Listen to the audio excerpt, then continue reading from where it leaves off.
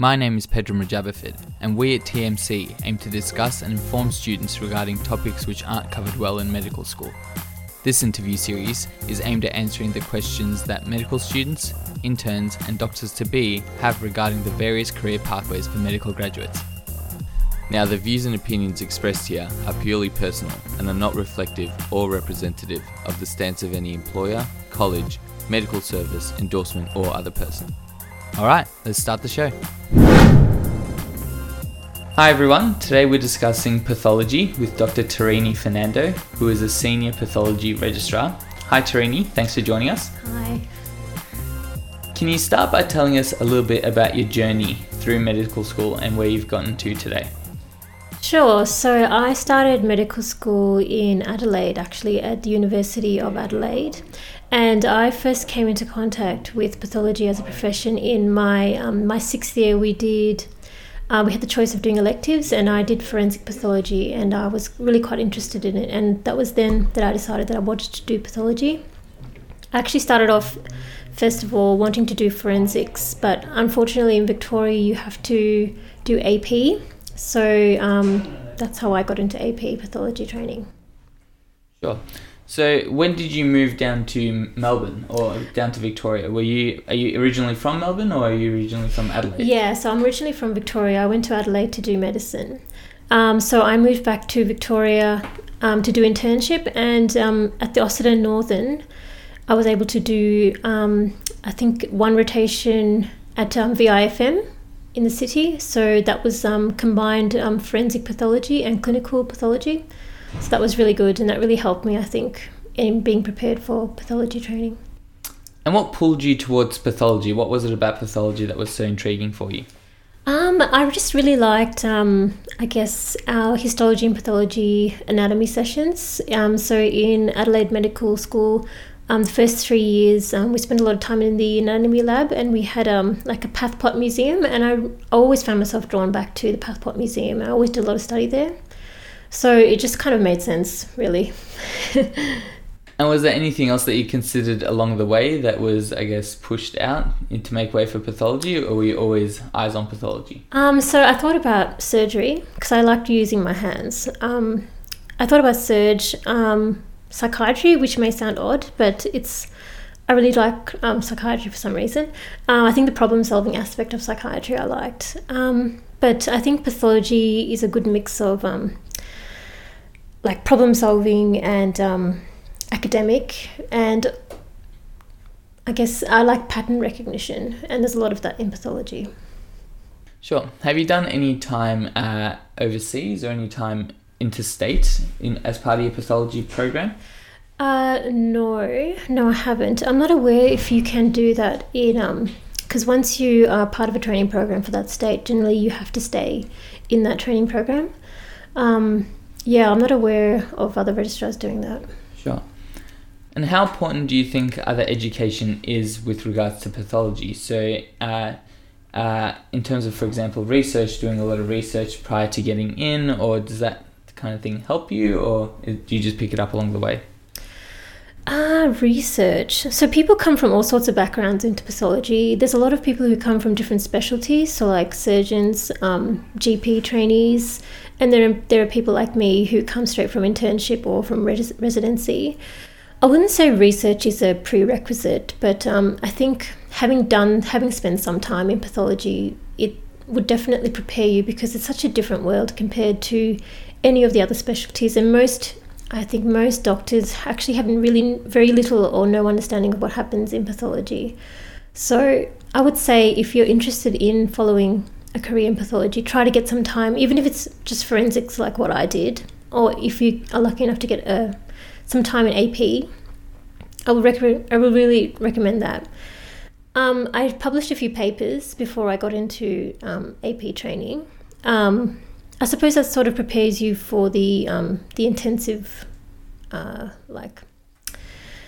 a lot of reading, a lot of theoretical knowledge that you have to pick up. So I guess that might help, but I wouldn't say it's a prerequisite. Sure, great.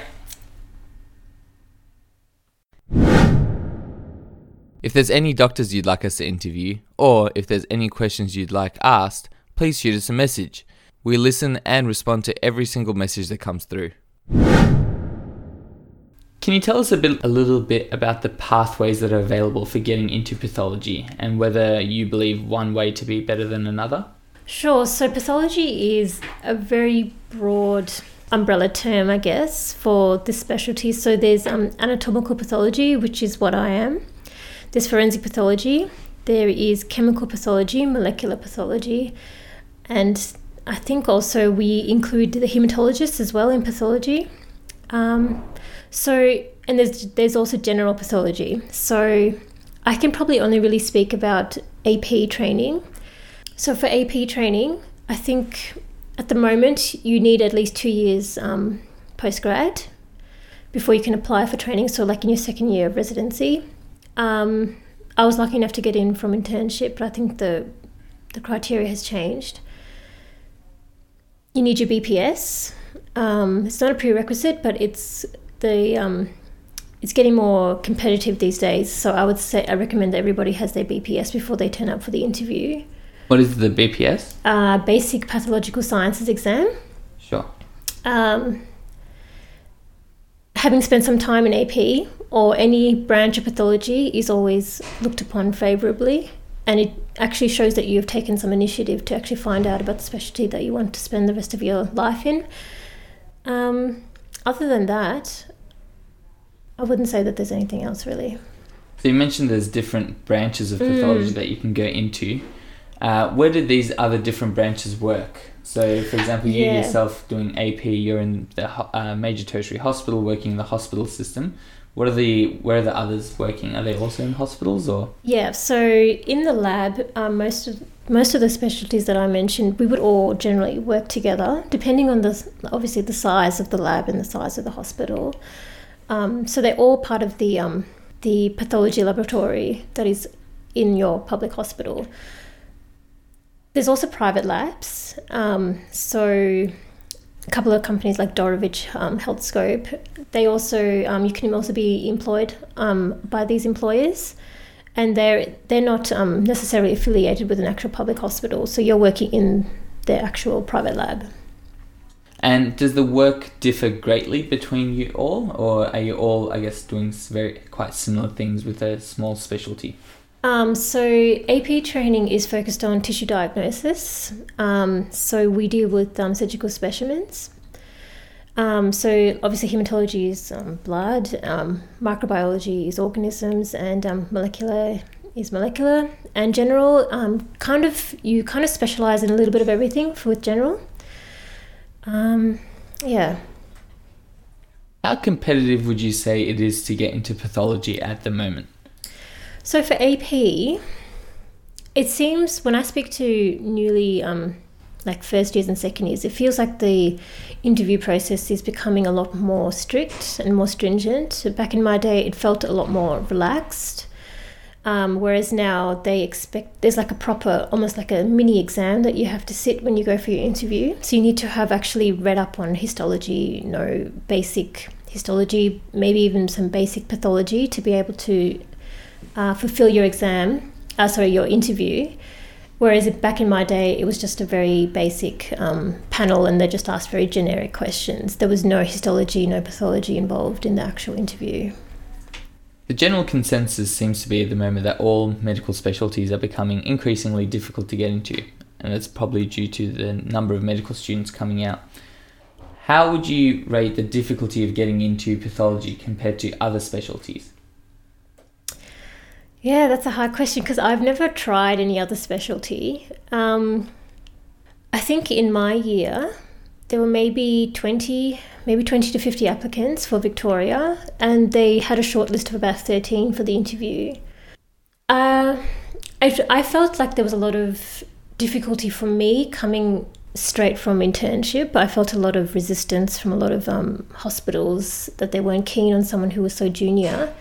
I think definitely if you're more senior, like if you've come from like another specialty like surgery or something like that, you would have the upper hand in the interview situation or application situation. I didn't feel like it was as competitive as, say, something like orthopedics or radiology, for example. I've seen a lot of people like struggle for years to get into those specialties. I feel like pathology is definitely less intensive in terms of the application process, and I didn't feel that it was as hard to get into pathology training. Are you saying that you'd recommend maybe doing a few years as a junior doctor to kind of build up your experience and whatnot, and that's looked upon favourably when you go for your pathology? Yeah, it depends if you're the kind of person who knows exactly what they want to do with their life. When you finish, like for me, I knew very early, this is what I want to do. I don't want to do anything else. But if you're not sure, and you think you might like pathology, I would say probably wait until your second year, until you've actually probably experienced other specialties to their fullest and can decide that that's what you want to do. Sure. At the moment, as a senior registrar, what does your typical day involve? Sure. So we have a roster, so at the moment we have 4 full-time positions. And so we have a roster 3 full-time positions. And every day there's somebody rostered for the cut-up of surgical specimens. So we do mainly the large specimens, so like large organs, so like kidneys, bladders, bowels, uteruses, placentas. So we'll cut those up. So specimens tend to arrive the night before, or sometimes there are also theatre runs during the morning, which we collect all the specimens from theatre. So they're all processed, and then we cut those specimens, and that usually takes the whole day. So there can be very heavy days where we can't finish our work, and then the work carries over to the next day. Some days are quiet and we might finish by like 3 o'clock. On the days that we're not doing cut-up, we're reporting. So we're looking at the actual slides from the blocks that we have made the day before. And then we're doing the actual diagnosing aspect. There's essentially a 2-person team where one person will have cut the specimen the day before, and then the other person the next day will do the diagnosis. Yes, correct. Aside from the cutting and the diagnosis, is there any other roles that you are regularly involved in? So it varies from hospital to hospital, but you might be involved in things like doing F&As, teaching of medical students, teaching of other medical professions like nurses. We do MDMs. You tend to do that when you're a bit more senior, so intra-departmental meetings and MDMs. I guess can be involved in research. If you work for a big enough public hospital, you can be involved in that sort of thing. How closely do you work with the other specialties? Because obviously all specialties require pathology input for a lot of their conditions that they manage. But how closely do you work with them? Is it just that they send up a specimen and you essentially just report back, or is there a conversation that goes on regularly? You sort of, I guess, you kind of interact with most surgical specialties to some degree, whether it's from the cut-up bench. If you have a question like, why haven't they sent this specimen? There's not enough clinical notes. You'll ring up the registrar or the consultant. Sometimes the histological diagnosis is not what the clinicians were expecting. Like, for example, if they send you Q ratings and they weren't suspecting a carcinoma, and then you diagnose an adenocarcinoma, that's something that the clinicians probably need to know, so you might ring them and have a discussion. At MDMs, you can often be involved in lengthy discussions about if they have any queries about the diagnosis, any questions. I wouldn't say we're as involved as obviously as other specialties because we're not on the wards, but I would say we're fairly involved. Sure. What do you see to be the most rewarding part about your specialty? I guess I like the academic side of pathology. I really enjoy reading my textbooks. Like, I love reading, and I love the fact that I can diagnose something. Like, I'm making this diagnosis. Like, I like that aspect of what I do. And there's a lot of scope for, I guess, you can be more academic, I guess, if you like. You can go into research, or you can be more clinical. I like to teach. I like teaching, and there's great scope for teaching in pathology. Yeah. And conversely, what part of the specialty do you struggle with the most? I think when I started as a first year, just the sheer volume of knowledge that you had to know, because it's not like, say, internship, you can, assist in theatre, and then when you go into surgical training, you have some idea of what you're doing. Pathology, you have no idea when you start, because it's completely foreign. You can't really be involved in pathology until you're an actual pathology registrar, which is a shame. But so it's a complete culture shock, and just the sheer volume. Like, you're always learning. Like, even now, like, I feel like I'm just just the tip of the iceberg in terms of my knowledge. I just feel like I'm just safe, I'm safe now to make a diagnosis, but I'm by no means at the top of my knowledge. So to circumvent that, if someone doesn't want to feel like as though they've been thrown into the ocean as soon as they get into pathology training, is there something that we can do either as medical students or junior doctors to get a little bit more experience, or is there really no way of doing it and everyone has to go through that initiation? Yeah, it's you kind of have to go through it's unavoidable, but I guess it depends how much of pathology and histology you incorporated into your learning as a medical student. I guess will determine what your baseline is before you start pathology training. But I mean, it's not insurmountable, but I guess if you have a keen interest from early on, I would say focus on that. Like, if you have access to PathPods, go and have a look at them. Read Robbins. There's a lot of textbooks online. Get a hold of them. Just read them. Have a look at histology images online. There's so many resources available online that you don't have to be a member of anything. You don't have to pay. A lot of free online resources, and that's where I would say that's a good place to start. How do you see the field changing, or your work or your role changing in the next 5 to 10 years? My role will, as a registrar, will change very soon, because I'll be starting work as a consultant. I think first year as a consultant, maybe even the first 2 years, are probably the most scariest and the most difficult, because it's a very big transition from registrar to consultant in pathology, because you have you have responsibility as a registrar, but you don't have your name is not the only name on the bottom line. You always have a senior. You always have your consultant to back you up, whereas when you're a consultant, you're the one. That's it. It's your name at the bottom line. So I guess taking that responsibility is a bit of a psychological challenge. And also the workload is different. You don't do cut-up anymore, you're just doing histology, pathology the whole time. And then I guess having the responsibility also of teaching the registrars, that now becomes your job as a consultant. And I guess learning to juggle all of those things is probably the most difficult thing. At the moment, once you do become a consultant, are there jobs readily available in terms of like a 1.0 full-time equivalent, or is it that you might have to get like little fragments of jobs around everywhere? Yeah, it's looking like the job market is fairly tight.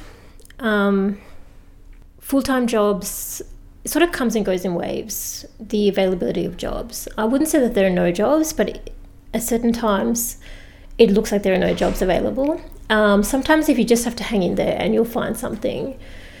My advice would be, if a job comes up, just take it and just see where it heads.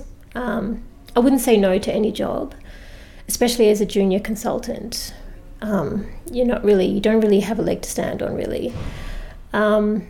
If you can only get a part-time position, take that. If you can only get 1 day a week, take that. And a lot of pathologists are actually working in different hospitals, different labs, private and public. In terms of what the specialty does in itself, do you see that changing in the next 5 to 10 years? Yes, I think so. I think there's a lot more molecular now. Molecular is becoming very popular. Molecular pathology as a part of our daily routine. Pathology is definitely playing more of a role. Sure, great. Please make sure to complete the survey for this episode. We want to make sure the episodes are as useful as possible, and the surveys help us to monitor whether they're making an impact on our fellow peers. It only takes 30 seconds and it helps more than you can imagine. The link can be found on our Facebook and our blog. How would you say your work-life balance is as a pathologist? I would say as a registrar, it's fairly poor. And I think it's just the nature of the job. You have to be quite devoted to your training because there are so many exams in pathology, unfortunately. If I had to count, so there's BPS at the beginning, there's part 1 and part 2. So part 1 consists of 2 exams, which you do in the same year, and you have to pass both to progress to your part 2s. So part 2 exams consists of the small biopsy and the cytology component, and then there is your final slide exam, which you sit in your last year of training, which is your 5th year usually. And then once you've passed that, you can sit your viva. So viva is usually done, say, end of August in your final year of training. And then there's also your PPD portfolio, which you complete during your 5 years of training. So it's fairly involved. Oh, it's probably the specialty with the most number of exams, I would say. Maybe radiology comes close.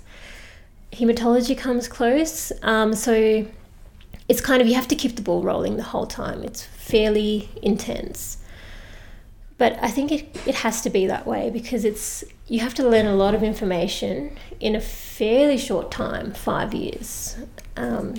So I would say it's difficult, and you'll struggle to keep up with social life. How do you, it sounds like a lot of exams and a lot of assessment to go through. How do you manage all of that? Because it seems like you say, it does seem like it's more than a lot of other specialties. Is there a lot of burnout in pathology? Yeah, definitely. I think like me and my study group, we were definitely feeling quite burnt out getting towards our viva, because it's like you sit your exam in May, you wait about 6 weeks, and then you have to start studying immediately for your viva, which is about like 4 weeks after you find out your results. So it's fairly intensive and you're feeling fairly exhausted by the end of it. I think having a study group, that's where having a study group is quite good, because you give each other, not only do you teach each other, but you also give each other moral support. It's nice to know that somebody else is suffering with you at the same time. Yeah, of course. Now, you mentioned that your social life kind of takes a hit. Is that across the whole 5 years, or is that only just coming up to exam time, like the last couple of months? Yeah, look, for me, it was a bit difficult because often in your first year you get put in a rural location. So if you're obviously not from a rural background, you're in a place which is foreign to you, and it can be quite difficult, say if you live in Melbourne, to drive back every week, that sort of thing. So depending where you work, social life can be quite difficult to maintain. So for the first 2 years there's no exams, so they're probably the easiest, I guess. And then the last 3 are probably the hardest, because that's where all your exams are bunched up into. Yeah. And is that just it? Does everyone feel the same way? Like you said, you got a lot of friends who can help you get through that mentally. Have you seen any adverse effects from that? Look, so I guess what I'm trying to get at, like, mental health is a really big thing in medical school, and the whole idea of burning out and having to work yourself so hard to achieve something, to become like that consultant, and at the end of the day, is it worth your mental health? And we all need really good strategies to cope with mental health. Are you provided with those strategies? Is there a big emphasis on your mental health, or is it kind of just I guess you're just expected to make it through? I think there's a lot of you're just expected to make it through. But that being said, the support that you receive is very individual to your workplace. Like, for example, where I work at the moment, I feel like I have a lot of support, a lot of teaching, a lot of space to just like organise my day. I don't feel like I'm under a lot of pressure to do work and study. I feel like I'm given the space to study when I need to. It's not always like that though. And I think where I see people get really burnt out is people who fail like multiple times. I have seen colleagues struggle a lot after failing exams, and I also have failed one of my exams as well. And I found that the most challenging, actually. I think failure is something you're not used to. Like everybody in medicine is quite used to being high achievers. And I think dealing with failure is something that it's healthy, actually, to be able to take a knock and then build yourself back up. I 100% agree. I think as people coming into medicine, as medical students, whether you're undergraduate or postgraduate, you're used to being top of the class. Yeah. You're used to being smarter than most, if not everyone else. Then you kind of come to an environment where everyone is smart, and eventually you get to a point where you're no longer the smartest, and that's really difficult to deal with. And for people that haven't dealt with failure, if you are met with failure late in your career, that can be really devastating because you've not learnt how to deal with it. How to cope with failure. Yes. Exactly right. Yeah. So I feel almost as though it's better to deal with failure quite early on, so you have those mechanisms and you can, draw upon your previous experiences. Where for example, if the first thing you fail is your last exam for Viva, you're going to be quite traumatized. Yes, you'll be quite traumatized. Yes. What are your working hours like at the moment? So I'm paid technically for 8.6 hours a day. Roughly work about that. Look, here at Box Hill, machines have to be on by 5 o'clock. So technically we finish at 5 because the machines can't go on any later than that. I've worked in other places where the machines can go on as late as 9 o'clock at night. And if the workload is so heavy, sometimes you're there till 9 o'clock at night. That's really extreme. But again, it just depends where you work. Sometimes some of the private labs can push you a bit harder. So it's very individual. But I would say average 9 to 5. 8:30 to 5, depending if you have tutes starting a bit earlier, depending if you have like meetings that start earlier. But it's really... I would say it's fairly regular. Like there's no weekend work unless you volunteer to do weekend cut up. There's no public holidays. Is there any overtime or just cover at all as a registrar? As a registrar, no. Okay. But as a consultant, once you're in that level, then you are expected. Sure. What are the incentives for going into private work besides, I guess, the increased remuneration? Private. I guess at the moment it's easier to get a job in private than it is in public. So why do you think that is? I think it's just there's more jobs. Just the sheer volume of jobs. There's just more of them in private. And when I say private, as in a privately owned lab. So privately owned labs can be standalone labs, or they can be those in a public hospital owned by a private company. For example, Frankston Hospital Lab is owned by Dorevitch. Traralgon is owned by Dorevitch. There are probably others like Ballarat Base Hospital is owned by Dorevitch. Same with other private labs. So you may be working in a public hospital, but you're technically paid by a private company. Yeah. Is it more? Are people more inclined to want to work in a public hospital? I think in a public hospital, there's a lot more chance to be involved in research, in teaching.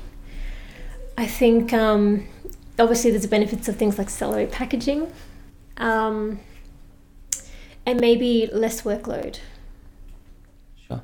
So it's essentially doing less workload in the public hospital system, which is quite favourable, I guess, especially with what you're saying, because you're currently in a public hospital system. You're saying the workload's quite high already. Yes. Really depends on the hospital you work at, but my impression, having worked in both a private lab and public hospital, is that in a private lab you tend to be worked a lot harder than in a public hospital. Sure. What kind of people do you think should be going for pathology? Or if it's easy to answer, what kind of people aren't suited to pathology? That's a difficult question. I guess pathology is you have to be dedicated. You have to be dedicated and you have to be sure that this is what you want. I would say pathology is suited to people who are able to work on their own, that they're happy to work on their own, and because there's not as much, I guess that it's not as social as clinical work. You spend a lot of time in your office, and then depending on the department, Some departments are more interactive than others, but I would say if you don't feel like you can be isolated, then this sort of profession is not for you. Because I imagine through your 5 years of training, you would be moving around. And so there would be places that you go where you are quite isolated, yes, and other places that you go where you're quite interactive. Yes. So you need to be able to deal with both. Yes, correct. Was the, so I guess as a pathologist, there's not that much patient interaction that you get. Was that something that you were seeking yourself, or was that just, I guess, something that you had to accept going into something that you loved so much? Look, patient interaction wasn't something that I was particularly fixed on. I was more interested in something that I was passionate about and something that I could see myself doing long term. And I think as a female, pathology is perhaps one of those specialties where it can be a bit more flexible as a female in terms of maternity leave, working part-time, being able to come back to working after being away for a long time. It seems to be a bit more flexible in pathology, not to say that it's easy by any means, but I could see myself doing this for a very long time. For the female medical students and the junior doctors, aside from pathology, are there other specialties which you think are better suited to, I guess, being able to have a family and have kids and taking off a good amount of maternity leave? Because there are some specialties where it's really abysmal, the amount of maternity leave and the amount of, I guess, rights you get. And it's quite difficult to raise a family, which is a big problem. And nowadays, whereas there's a lot of postgraduate students coming out, and so they're kind of coming into this a little bit older, and having a family can be a bit of a deal breaker in terms of which specialty they want to go into. Yeah, look, I think first and foremost you should do what you're passionate about and where your passion lies. In terms of a specialty which I think is easier for females, I think anything that is more fixed hours, like say 9 to 5, is generally a lot easier. Specialties where working part-time is a lot more accepted. So specialties I think like pathology, dermatology. I'm not sure about radiology, but definitely surgical specialties are probably a lot harder. Just in terms of like the shift work, having to work nights, and I think just the sheer amount of time you have to spend actually in a hospital can be rather prohibitive, I think, to having a healthy work-life balance. But that being said, like, you shouldn't let the system dictate what you want to do. 100%, yeah. Is there any advice that you would have wanted to have known as an intern, or that you've, I guess, learned along the way that you would want to pass on? Because internship in particular is a very difficult year, because you've transitioned from, I guess, being a member of the team which you're mostly looking on and trying to learn, to a member of the team which looks on and learns but also has to do a lot of work and a lot of paperwork at that, a lot of, I guess, menial tasks, if you want to call it that.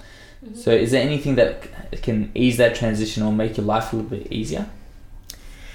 I think in terms of preparing for internship, I think in your final year, spending as much time involved on the wards, just volunteering to do anything, whether it's writing discharge summaries, taking bloods, doing ABGs, shadowing your intern as much as possible. I found that really helpful for my year of internship.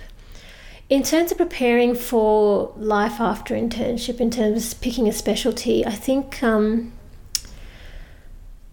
that's really hard. But I think if you're not sure about what you want to do, I wouldn't rush into picking a specialty. I would say stay general, and if you like something, try to organise, like say in your final year of medicine, organise an elective in that area, or as an intern, try and pick maybe a hospital which might do a rotation in an area that you're interested in trying out. Like I chose Austin and Northern purely because they gave me a forensic rotation and I could have a look at what that was like. Trying to do research, writing papers, presenting, doing case reports. I would say as an intern and as a resident, those are really good experience. Besides the benefit of doing those and having something to write on your CV, because at the moment there's a big push for all of us to do things like that. Is there other benefits to doing like your research and your presenting and whatnot in terms of how it'll affect you as an intern? Look, to be honest, being an intern is a little bit of a thankless job in that because you're so junior, you're quite limited in what you can do on the wards, depending on like where you've come from, obviously, where you've trained. I would say as an intern, learn to be safe, learn to pick up red flags, know that sometimes your registrar, your consultant may not always get everything right. Don't be afraid to speak up. Don't be afraid to, if you don't like your working conditions, don't be afraid to say something about it. If you're being bullied on the ward, don't be afraid to say something.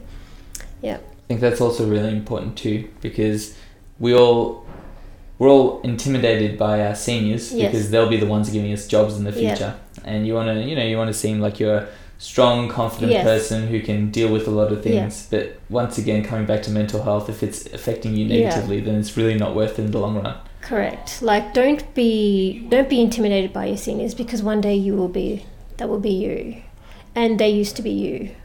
Yeah. One final question. Is there something that you have outside of medicine, like a hobby or anything that is quite plays a big part in your life? Yeah, look, I like to dance. I unfortunately have had to give that up due to training.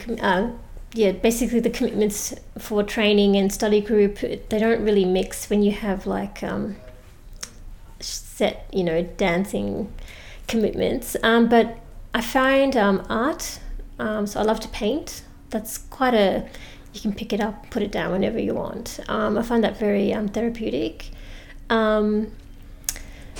That being said, it's really hard to maintain hobbies in the intensity of those last 3 years of study. But I would say if you're lucky enough to be like, say, I don't know, like a light level sports person, and you can maintain that with your training, I would say go for it. Like, try and maintain that balance if you can.